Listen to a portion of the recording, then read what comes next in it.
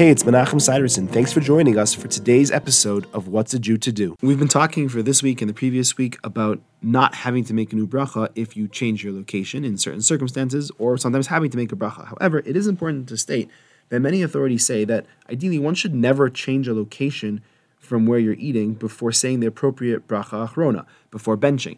And if you do bench, then obviously if you decide to keep eating or start eating again in a new location, you're going to have to make a new bracha because the benching, the after bracha, has definitely terminated the eating session. And ideally, you shouldn't be changing locations before reciting the proper bracha achrona.